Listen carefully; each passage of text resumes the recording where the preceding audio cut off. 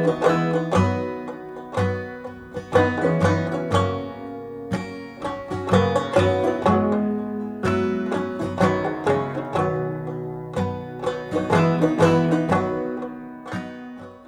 from the Gospel according to St. Luke.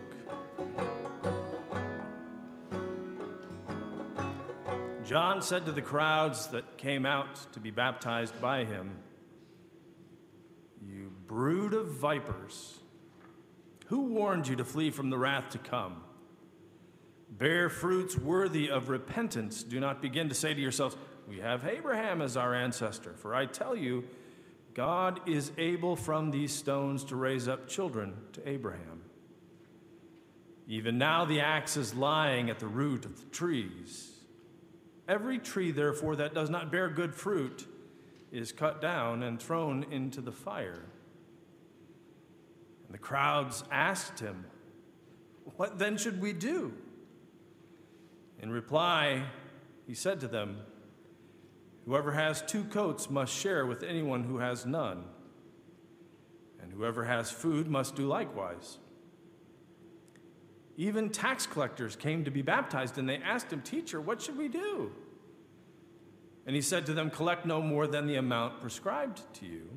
And soldiers also asked him, "And what should we do?" And he said to them, "Do not extort money from anyone by threats or false accusation.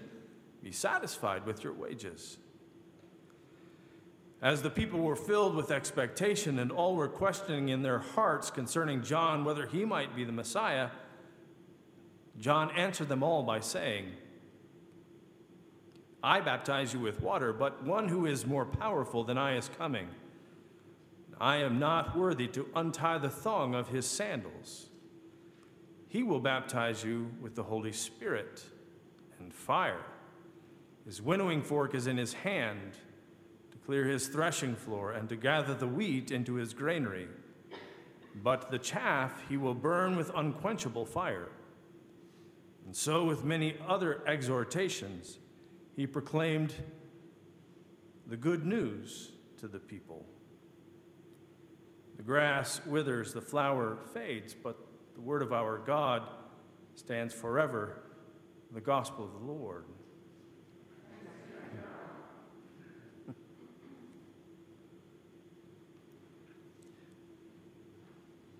Years back, when I was working on my PhD, there was one professor that, I don't know, I just had a kind of a difficult time with her, Dr. Potter. I mean, I was a good student. I'd done really well in my program. My grades were really good as far as I was concerned. But there was that one professor. I was sure that she made it her life's mission to cut me back down to size. She was an Aristotelian philosopher. And it was a graduate seminar, interestingly enough, on Aristotle. Now, I considered myself an Aristotelian. In fact, I was going to base a large part of my dissertation on Aristotle's theory of emotion. So, I mean, I felt pretty good heading into the class. I mean, I was sure I probably spent more time studying Aristotle than anybody else in the class had. But when I got in there, no matter how hard I studied, no matter how long I spent trying to formulate my responses, and I spent a lot of time, I never quite seemed to have the right answer for the questions that she asked. I mean, she was merciless to me. Like she didn't like me. She was always trying to prove that I was a pretender who didn't belong in the program. I mean, she hemorrhaged red ink all over my papers. So when it came time to find somebody to direct my dissertation, being the masochist that apparently I am, I went to her. It was as an anxiety-producing decision as I could ever remember making. Because I knew that if she said yes, then I was going to spend the next couple years of my life feeling absolutely stupid and incompetent, wishing that I'd asked somebody else. But in my twisted little brain, I figured that if I could get my dissertation past Dr. Potter, there wouldn't be anybody else in the world who could pull it apart. I mean, she was brutal on me. I used to dread getting a draft of one of my chapters back from her. I mean, she must have invested in Bic because she dumped barrels of red ink all over my papers. But what I started to see was that it wasn't about whether she liked me or not. I mean, it wasn't about whether we were going to go digging fishing worms together and exchanging Christmas cards. She made my work better. I eventually saw her unflinching commitment to telling me the truth about my work to be one of the most precious gifts that she could give me. I mean, she wasn't being angry and mean. In fact, she really did like me. She was just being honest. In the aftermath of that, I've learned to love editors for how they help make me better than I could have been, left just totally to my own devices. So back then when I was teaching as a graduate teaching assistant at the university, and my students would complain that I was being overly picky about their writing, I would just bring in the latest revision from Dr. Potter, and I would show them how much red ink was over the stuff that I'd written, stuff I had to put up with. And that usually shut them up. A few years ago, the same thing happened, and so I brought in the copy edits from the book that I'd just gotten done writing. There were over 6,800 copy edits, 6,800 copy edits. And I told my students that I was grateful for every single one of them, which, isn't entirely true, because I think some of those things were way too picky, and just, to be honest, a little bit over the top. But nevertheless, sometimes the word that you want to hear least is the one that you need to hear most, isn't it? I suspect that many of you have taken a public speaking course at one time or another. Now, some form of public speaking is usually a requirement in college, one that terrifies some people more than facing Indiana Jones in a tomb full of snakes and Nazis. When you go to seminary, they ante up the pot just a bit, and they give it an even fancier name. They call it homiletics, to be a bit less pretentious. It's a preaching class, right? So it turns out if you're going to be a preacher, they actually want you to have a class on how to do that. I have a confession to make. Even after having spent 7 years in seminary, spanning over 3 different seminaries, I never took a class on how to preach. I swear, I didn't. I took theory classes, history of preaching, nature of homiletics, narrative homiletics.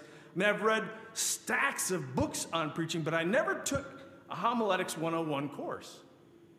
Now, part of it was because the people who happened to be teaching that course at the different seminaries I attended were people who, when I heard them preach, put me to sleep.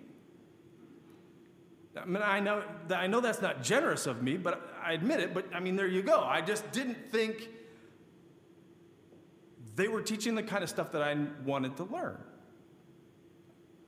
In fact, I often joke that the reason I went to the ministry in the first place is because I figured that if I had to sit and listen to somebody preach every week, it was going to have to be somebody I had some control over. In fact, I think preaching is so important that I don't even trust myself unsupervised in the pulpit, which is why I preach from a manuscript every single time.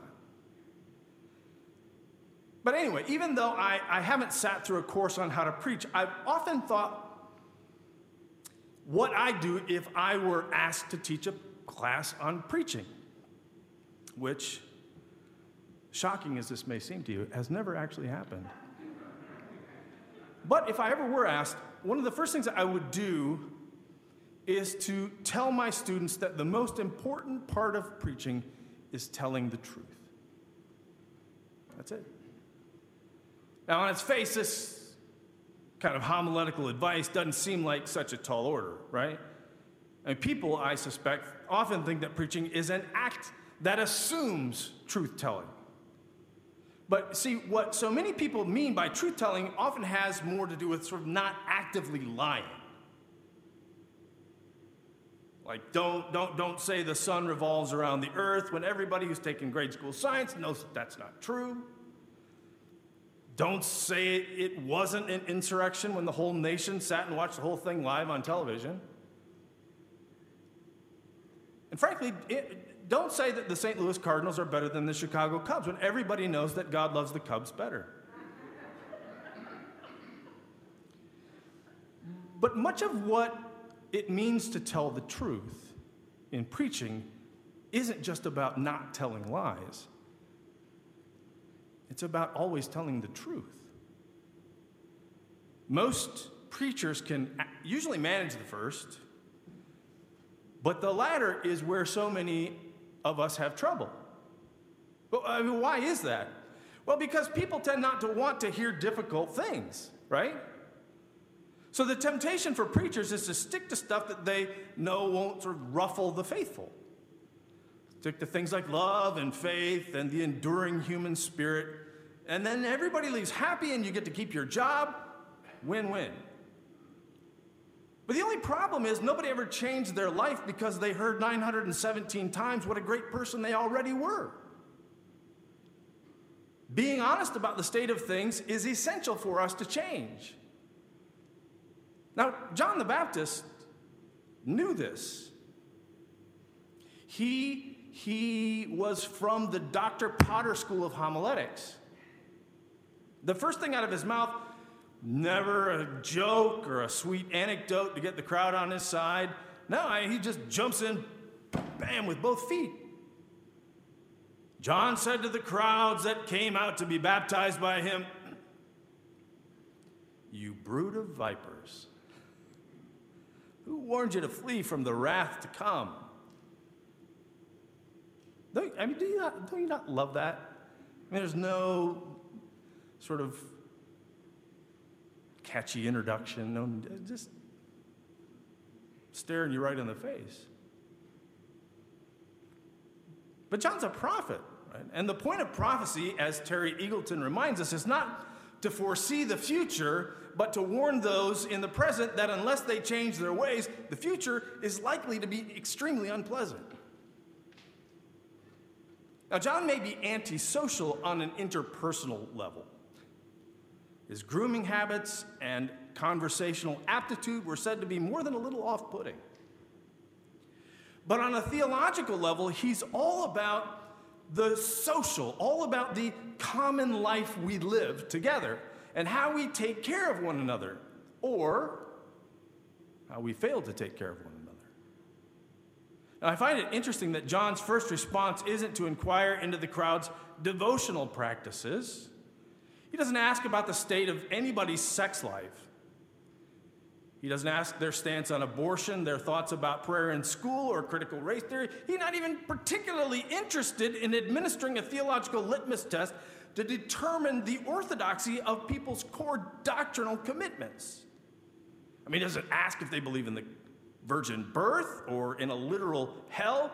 When asked what we should do in the face of God's judgment on unfaithfulness, John just says, well, I guess the first thing I do is to figure out who doesn't have a coat, give him one. Take off your LL Bean parka and your ski boots and give them to somebody who's trying to stay warm. If you got food, make certain that people who are hungry have some SpaghettiOs and Twinkies themselves. I mean, that's it. And I don't know about you, but my response is, come on, John, give me something, a little sexier than that. I'm a grown-up believer. I want the advanced class. Give me some esoteric spirituality, some professional theology, something. But see, John steadfastly resists the modern penchant for Gnosticism, for sort of internalizing the faith, for making it into some heroic work that people do in the privacy of their bedroom in their spare time, like psychotherapy or learning to crochet. No, John says that God's primary concern is about how we live together. It's very material and unglamorous. Who's got shelter? Who's got food? We take care of that stuff first. Now, the tax collectors, they hear this and they want to know, well, how does that affect us, right? And John turns to the financial folks in the crowd and he says, well, here's one. You could quit fleecing the flock. You could start right there. Getting rich on the backs of the poor certainly isn't heading in the right direction. If you can't get that part right, then the rest of it's going to be meaningless anyway. All the personal piety in the world won't make a difference if you make profit off those who can least afford it. So then the military folks, they come to him. And they want to know what they can do. And he says, well, all right, let's see. Quit throwing your weight around. That'd be good. Stop doing things just because you can. See, in this new enterprise that God's getting up, might doesn't, in fact, make right. Now, see, the crowd, they hear all this and they start getting really excited. I mean, John's got that sort of revolutionary glint in his eye. I start thinking, well, maybe he's the one. Maybe this is the guy. Maybe John the Baptist is the Messiah, the political military leader who's going to come and help us kick out these Roman goons. But John cuts him off before they can get too far down that road by saying that there's one who's actually coming after him, whose shoelaces he's unworthy even to untie. That'll be the Messiah. And the new guy's going to baptize with the Holy Spirit and with fire, and he's coming to clear the threshing floor, to separate the wheat from the chaff, the good stuff from the garbage, and the garbage, all of that's going to be burned in some unquenchable fire. John the Baptist, Merry Christmas. Again. See, apparently Luke thinks it does make for a Merry Christmas. He says, so many other exhortations he proclaimed the good news to the people. But I mean, come on, good news? Really? It's hard to see how that qualifies as good news, isn't it? I mean, where's the good news in Mayfield, Kentucky today? Where's the good news in 800,000 American deaths and 5.3 million deaths worldwide from COVID? Where's the good news in our politics right now? But the promise of Advent is that God is truth and that God is not happy with the world the way things are. And God is determined through Jesus and through God's followers to set things right. Now, let me ask you something. How do you think those who've experienced their pain and loss explained away by the religiously self-satisfied hear John's words? You think that might sound like good news to them? Do not begin to say to yourselves, we have Abraham as our ancestor, for I tell you, God is able from these stones to raise children to Abraham. You think you're safe, John says? You think that just because you wear the name, you're going to get out of this thing alive? I mean, even now the axe is lying at the root of the trees. Every tree, therefore, that does not bear good fruit is cut down and thrown into the fire. I mean, how do you think the poor, the outsiders, the depressed, and the bereaved, those who've felt abandoned by a system that values its own interests above all else, how do you think they would hear the words of John the Baptist? Telling the followers of God to think first not about themselves, not about their pocketbooks, not about their profit margins, not about their brokerage accounts or their reputations in the community, but to think first about the last, the least, the lost, and the dying.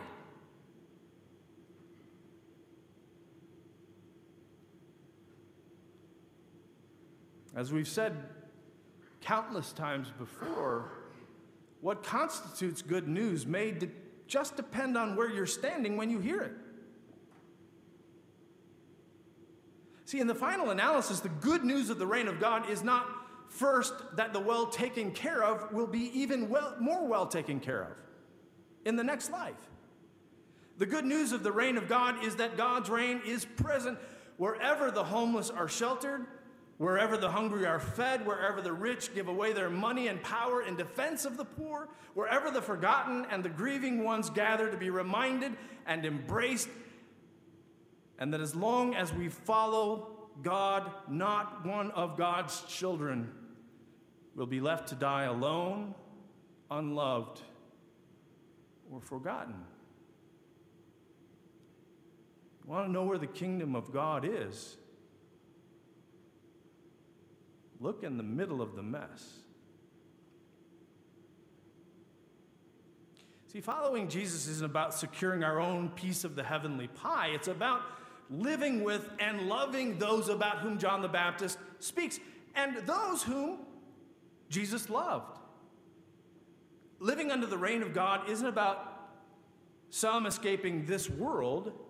It's about offering God's welcome to those whom this world has marginalized and forgotten, oftentimes tried to kick out. It's about God pitching a tent in the muck and the mire of our sometimes God-forsaken lives and living with us in the midst of the madness and the terror.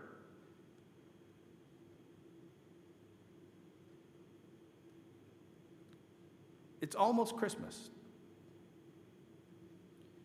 And John the Baptist is standing right smack dab in the middle of the road to Bethlehem, talking about giving our lives away. Talking about a God who comes to us, who refuses to settle for the lies, who refuses to stand apart from us, apart from the pain and the fear that we live through every day. Now, Luke seems to think that's good news. In fact,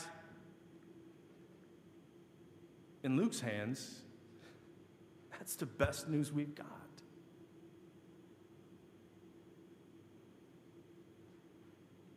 Who needs the truth? Huh? What do you think?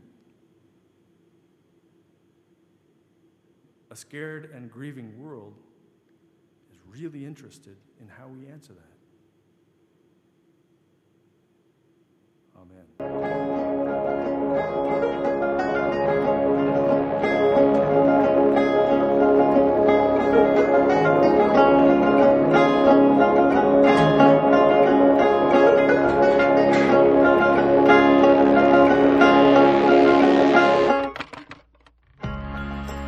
Thanks again for tuning in to the Douglas Boulevard Christian Church podcast.